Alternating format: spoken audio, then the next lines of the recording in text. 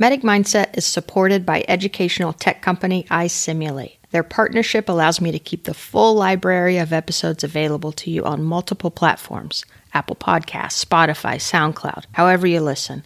I'm so thankful for their continued support. I personally use their products in my classroom, and I'm proud to call them a partner. Thank you, iSimulate. Really, as healthcare providers, healthcare clinicians, and EMS as part of that, our goal is to navigate people through decisions in a way that aligns with their values. But if we don't know what their values are, if we don't know what's most important to them, then we're navigating according to our beacon or what standard of care beacon there is, not theirs. I have a log of all the places EMS is mentioned in the book, which is something that I did on subsequent readings. I'd read it a few times. I gifted it to a bunch of people, but I hadn't, until I had it in this class, I never sort of read it with an EMS mindset. The one thing that is somewhat disappointing in this book is the portrayal of EMS.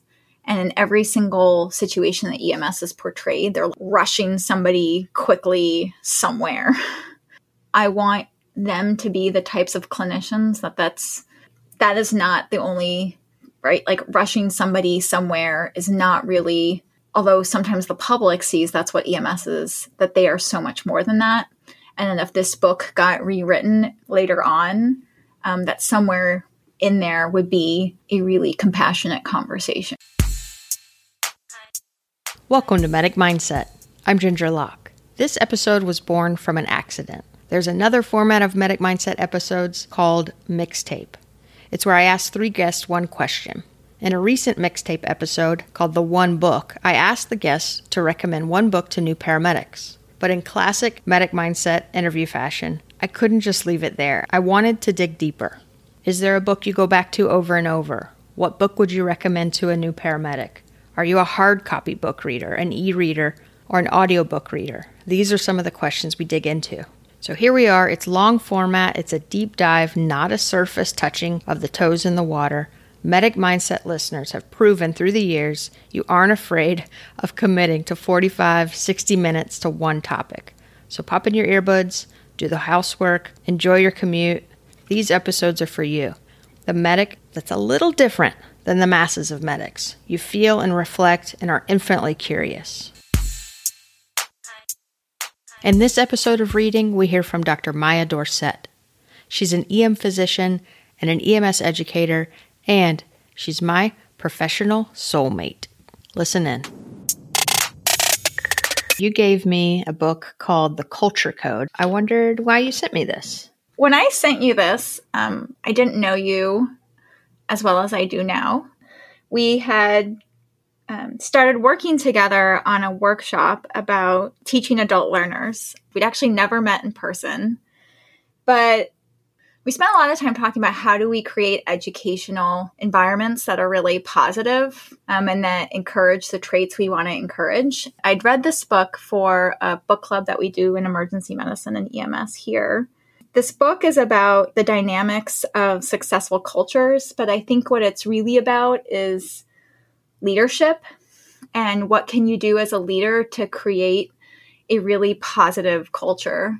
I think as educators, we are leaders in the classroom, and we get to sort of model what a positive and nurturing culture that sets people up for success. And I just thought that it was something that you would love and sort of see depth in the same way that I love this book and saw depth in it.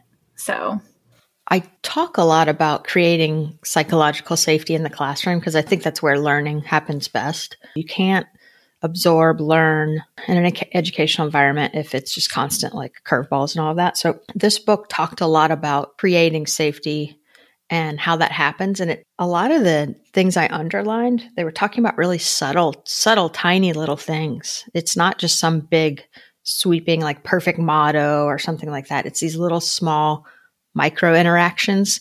The author talks about signals, how we kind of signal to each other that, yep, you're safe, I'm safe, we're nice here.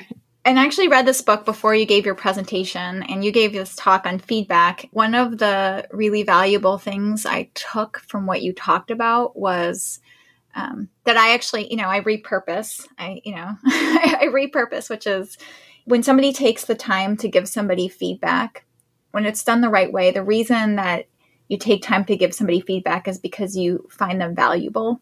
And it's a way of actually saying that I care about you and I care about your success. That was sort of modeled in what you talked about there, but it's modeled in so many different ways through the examples in this book. There's a basketball coach, the coach of the Spurs, that's talked about here. There's this quote, and I'm going to read it because I'm a quote lover. And it says, "He delivers two things over and over. He'll tell you the truth with no bullshit, and then he'll love you to death." When you teach like that, or when you lead like that, I think you create the ability to learn because people are not afraid to make a mistake. They're very willing to learn from their mistake instead of sort of letting it eat from them alive. And this book talks a lot about vulnerability and sort of the importance of that and how really that needs to be modeled by leaders. I have to say, you gave me 2 books too. So we gave each other books, and after we met for the first time and we had both sent each other books, I was like, she's one of my favorite people. I knew I liked her. But I think that there's a certain, there's a certain thing about people who think to give other people books that I think connects those kinds of people. So I felt very I was like, she's like I told her, I was like, she's like a professional soulmate. Yeah. Well, it's our love language, the book giving. What it really means is that we've spent enough time getting to know each other to think, oh, I think Maia would like this, right? It means I thought of you. It wasn't just I'm out sending the same book to everyone because I want everybody to, think this way I think. It's more, I think Maia would appreciate this. And what I sent you was completely unrelated to medicine. It was Steal Like an Artist was one of the books by Austin Kleon, and he lives in Austin actually. And it's all about creativity and where it comes from. And the title comes from this theory that he has that there are really no original ideas, that really we're all just kind of building on the influences of the people around us, and that it's okay if your work looks similar to someone else's because you've put your new slant on it. And you do a lot of creative stuff. I think you take a lot of pride in like the aesthetics of your presentations. I do. So I thought you'd appreciate it. That book epitomizes why I read lots of books, which is to get good ideas. Like one of the lines in it is something like, your job is to collect good ideas. And that's, I think, what a lot of the books I read that are nonfiction or even fiction, right, is like, it's this idea collecting. And a lot of sort of the analogies and things that I use and think about the way I teach and practice, et cetera, come from books that I've read. That are non-medical. It's multidisciplinary. Exactly. I think the most useful books that I've read from perspective of practicing medicine are actually not medical books. I mean, some are sort of medical, but they're not useful from like a medical science-y perspective. They're useful from thinking about sort of cognition, but like the relationships of one human to another and sort of the building of connections and how do we think and the rest of that stuff. So, I mean, I guess that's all sort of medical, but not really. It's not, some like hard facts in science. I mean, some of it is, but it's not really clinical. It's not clinical. That's it. It's not clinical. It is science, but it's not clinical. And the great thing about medicine is it's human, right? So as long as you're learning something about humans, it's useful. Exactly. So what are you reading right now? I often read sort of 2 books at the same time. Mm-hmm. I read something that's nonfiction, which often reading is the wrong term. I listen to a lot of nonfiction books. And then I read fiction books. So the nonfiction book that I'm currently listening to, although I also buy the hardcover book because I like to go back and underline stuff and digest it and keep it and look at it, is a book called Medical Apartheid, which the same book club that we read the culture code for, we're reading. It's an emergency medicine and EMS book club. So we're reinvigorating it after COVID, where I invite people to my house, now vaccinated people, the invitation goes out to EMS providers in our region and to my students and also to faculty and staff in our emergency department. And then I invite them to my house. I make like taco bar and dessert, and we talk about a book. Medical Apartheid is a heavy book, but it's, I feel like I should have read it in med school, except it wasn't written then. But it's about the use of Black Americans or really sort of the use of the Black body in sort of medical research and experimentation in a depth that is so much more than anything we ever learn in school. I think a lot of what we learn is like, you learn Civil War, you learn slavery, Civil War, Tuskegee, and then like Civil Rights Movement. And you realize like this is such an ultra abridged history. And I think this book is really interesting in this particular time. It's a hard book to listen to, like from an emotional perspective. I can only imagine what it's like if I were Black to listen to this book. It's really useful in framing things on like vaccination rates and other things and sort of distrust of the healthcare system. I'm about halfway through now, but it's a heavy book. And then the other book I'm reading is, I read a lot of fantasy books, so I'm finishing up the Mistborn trilogy. Sometimes I need things to completely move my brain away from reality and just read a good story. Do you read, I'm thinking you only read on actual paper books. Do you have an e-reader? I tried. I'm not a fan. I'm not either. Not at all. So I listen to books, but I like having the actual paper book as opposed to my husband who reads 1,000-page novels on his phone, which I cannot even begin to understand. Interesting. That's a good place to have it because instead of scrolling, he's actually making good use of his time when he's looking at his phone in a moment, like when we have these little down 5 minutes or whatever. Yeah, I don't know. I think my brain would explode. I can't do it. But he just does. That's his thing. So, well, I don't know what the personality difference is. I spend a lot of time thinking about people and behaviors and personalities. Almost all my friends, they love their physical book to hold it, underline, take notes, put it on the shelf, refer back to it, give it away. So I don't know many people that use e-readers, but I know there's a bunch. There's got to be, right? Who are these people? It's your husband. It's my husband. Yeah. I think part of it is why are you reading the book? I don't know. Maybe not. But I just have this. I mean, when I had to get rid of my textbooks from college, I lugged these things around. I was never like to sell the textbook back, even though that was like the worst financial plan ever. Because I felt emotionally connected to these books. Yep. And it's sort of like, I don't hoard many things, but I hoard books. I'm the same. When I go through my minimalist phase, right? Like when I try to be minimalist in areas of my life, anywhere near getting close to the minimalism with books. Like I have books on my shelf that have been sitting there for years that I just plan to read.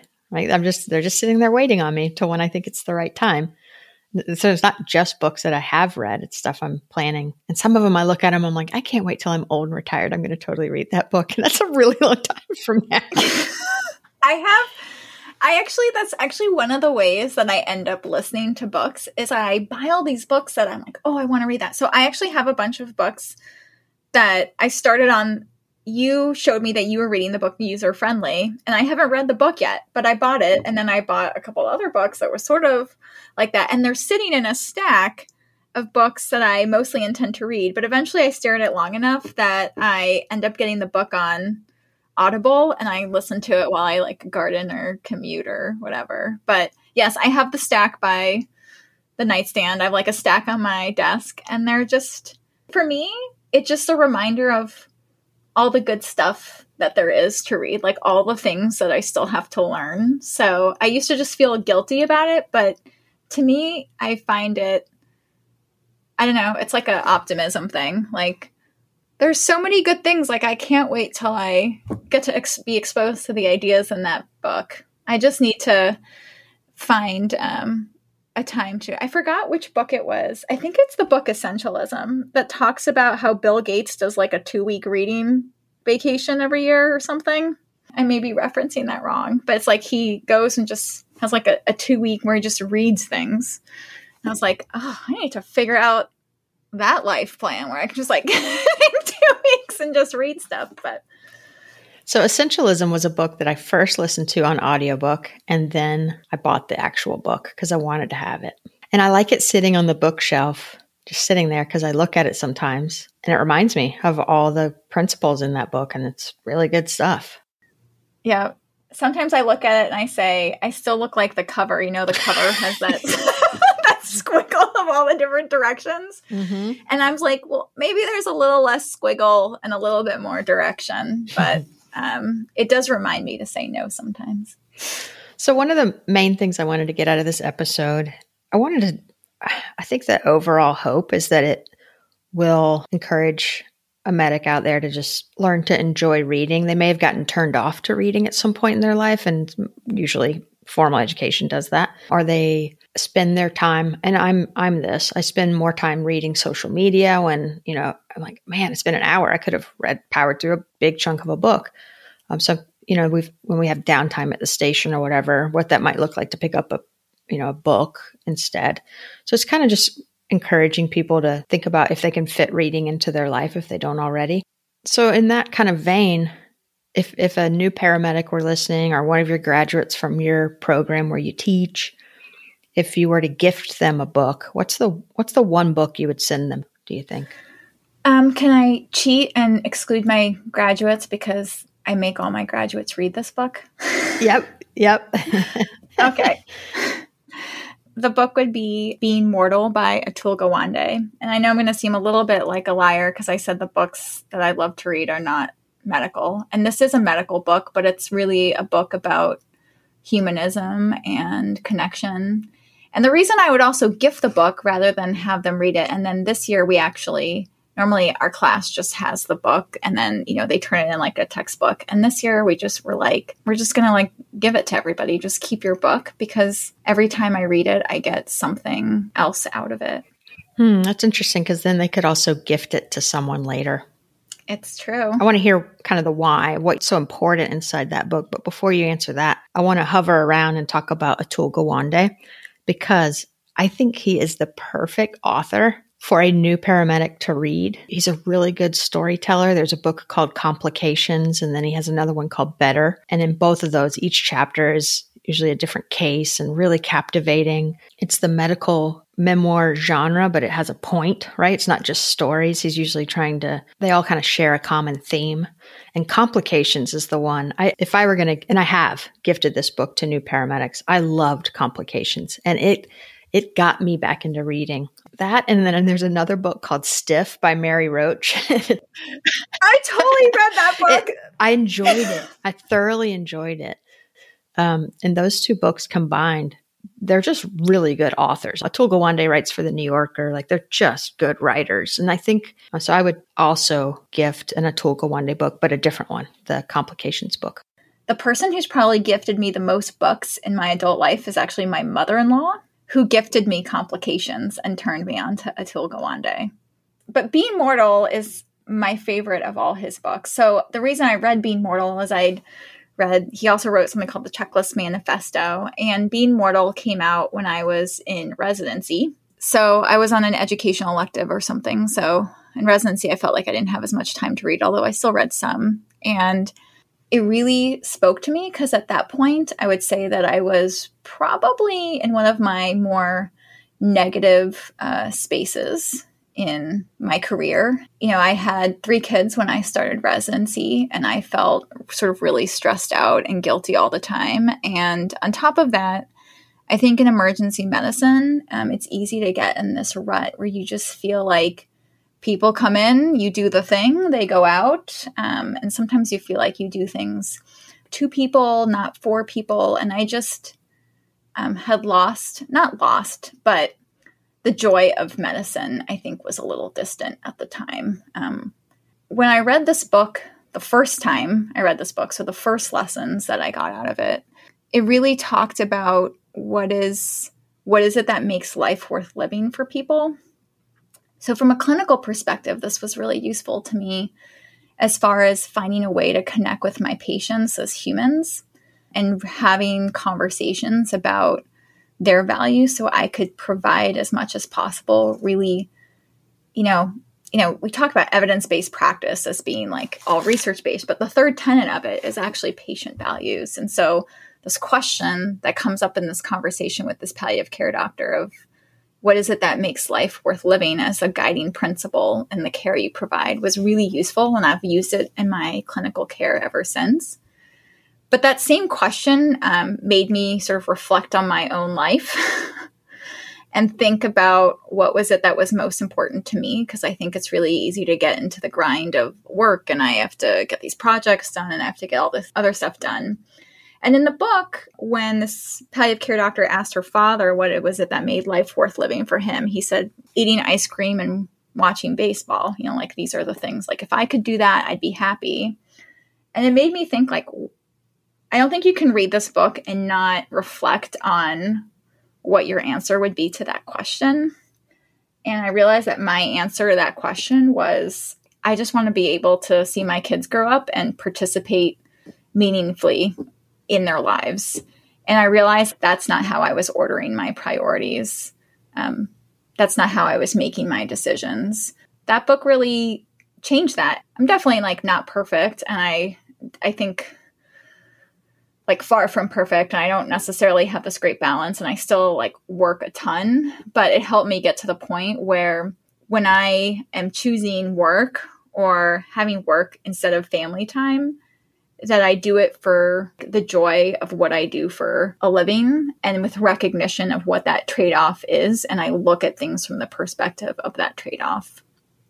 I've learned a lot of things from this book, like subsequent years, but I think that was the first lesson. And that's why I found it so meaningful. My head's just spinning with all these kind of follow-up questions. The first thing is, you're right, is spinning with is like what I'm kind of reflecting on that question for myself.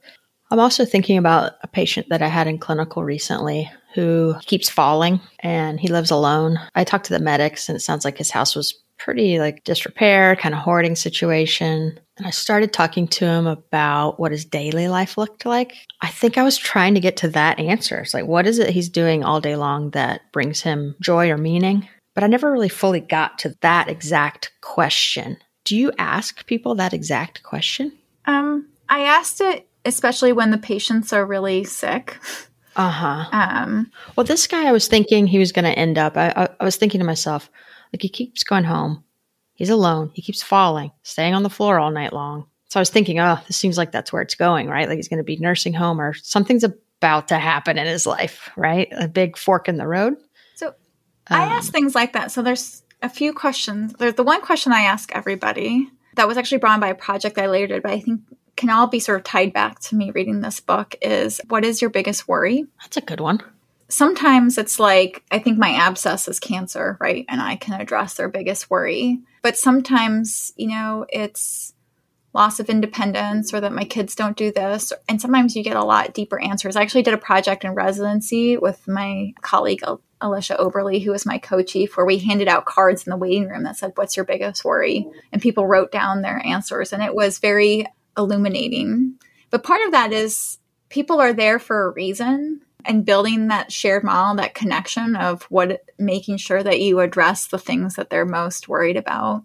I give this example. I had a guy who came in with just right arm weakness, and he was right-handed. And it wasn't profound. He wasn't like flaccid in the right arm, but he had pretty significant weakness in the right arm. He was within the TPA window. And we're talking about, risks and benefits in TPA. And so I asked him, there's risks associated with there's potential benefits. We can go through the data. But I think for us to sort of guide you through that data, I just want to ask you, like, what is it that makes life worth living for you? Like, what is your most important thing? And he said, playing catch with my grandson. And I said, well, are you right-handed or are you left-handed? He says, I'm right-handed. That sort of makes easier to provide guidance about what the plan would be there.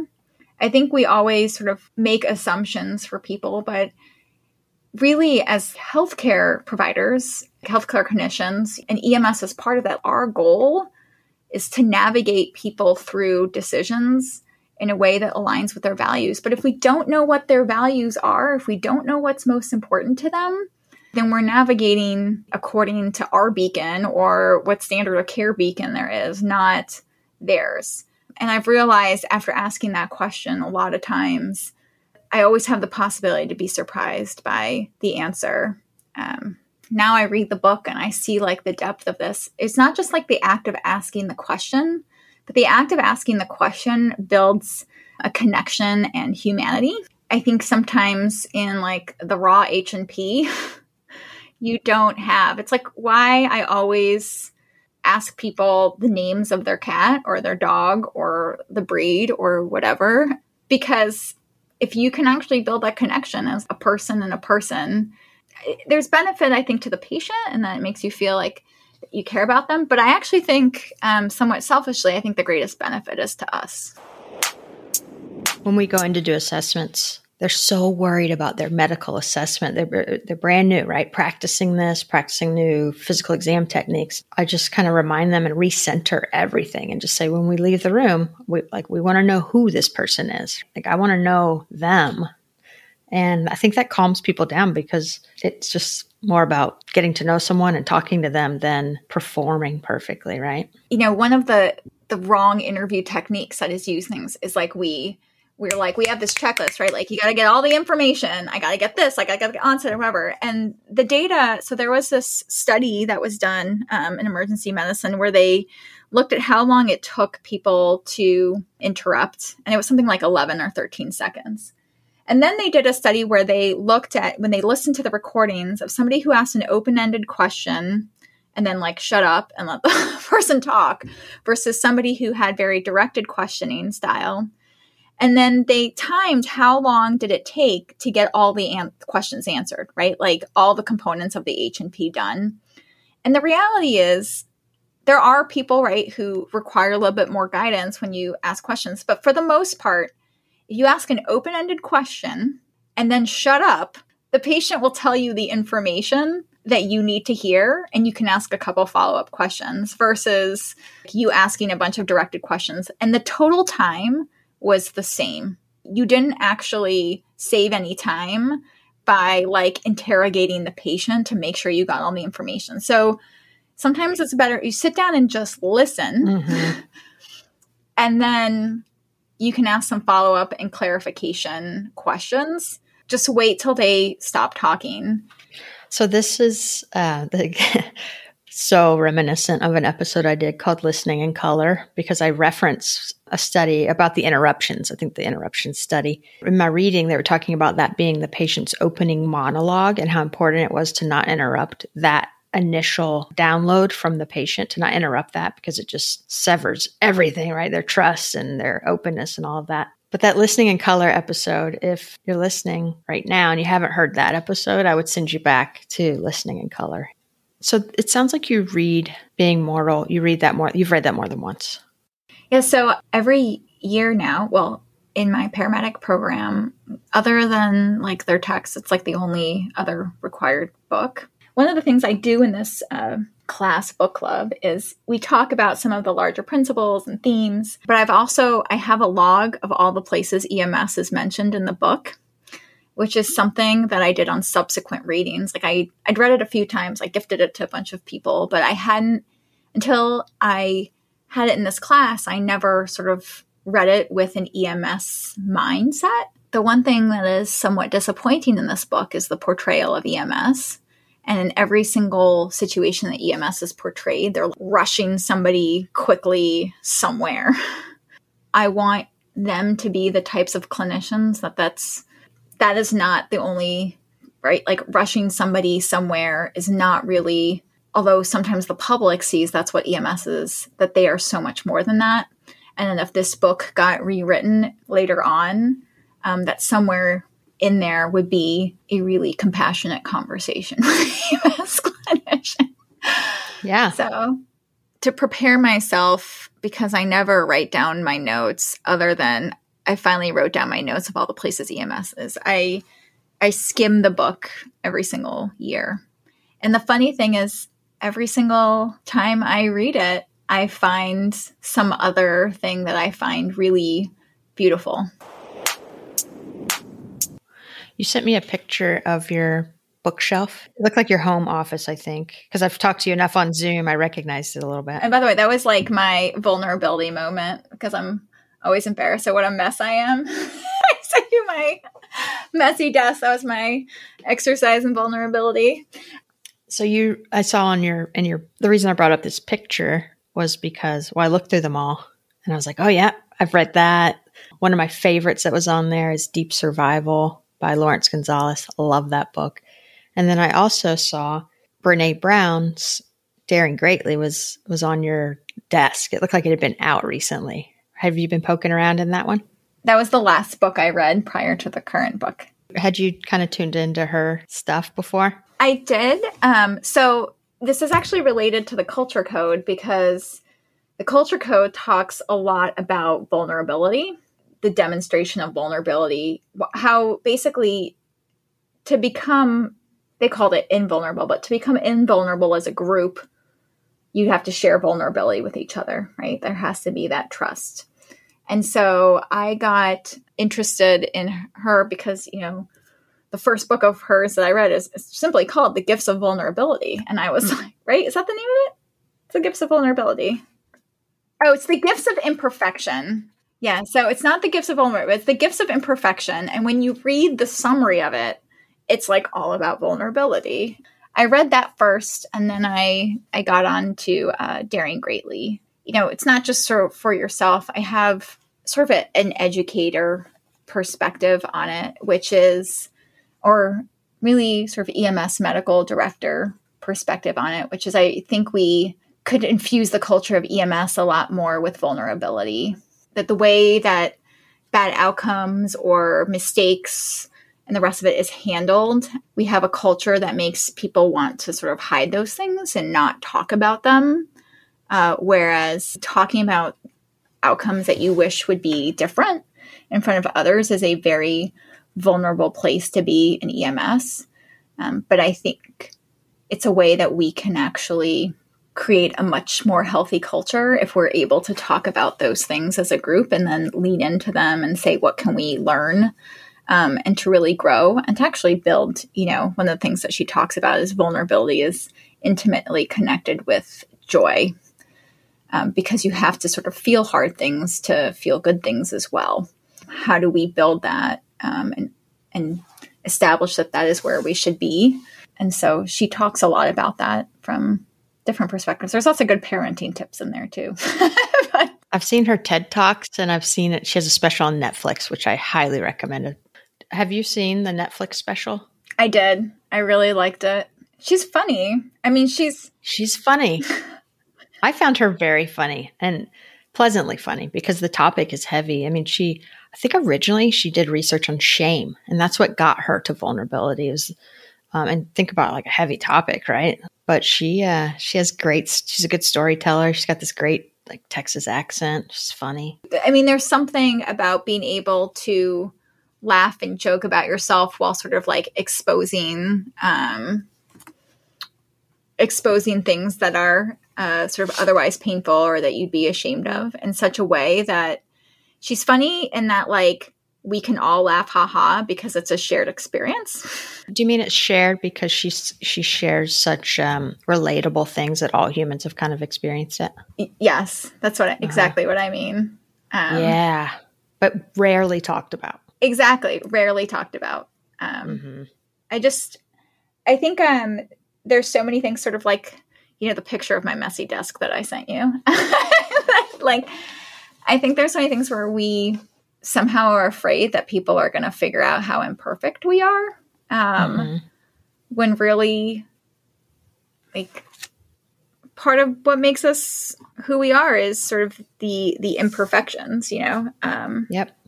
I loved getting that picture because you and I had video conference a lot when we were making that pre-conference course. The view of you was always from the bookshelf, and I had never seen the actual bookshelf, right? Your webcam was pointing out, and I could see your husband, and I think he has like a equivalent desk right there. And I think I could see that he had shelving, and I was like, man, I wonder if and you would occasionally look up, and I was like, I bet she has shelves up there. And it was so, It was so nice to see the full picture. So thanks for sharing it. Do you know what my favorite part of the Lift Assist episode was? Hang on. When you talked to your son on the phone? Yes. I played that for him. I was like, you can hear him. You can actually hear him. You can totally hear him, and it's so him. Yeah, it was funny. Sweet. Oh my god, my chickens were so cute today. But we should end it. We should end this before your computer dies and it doesn't download.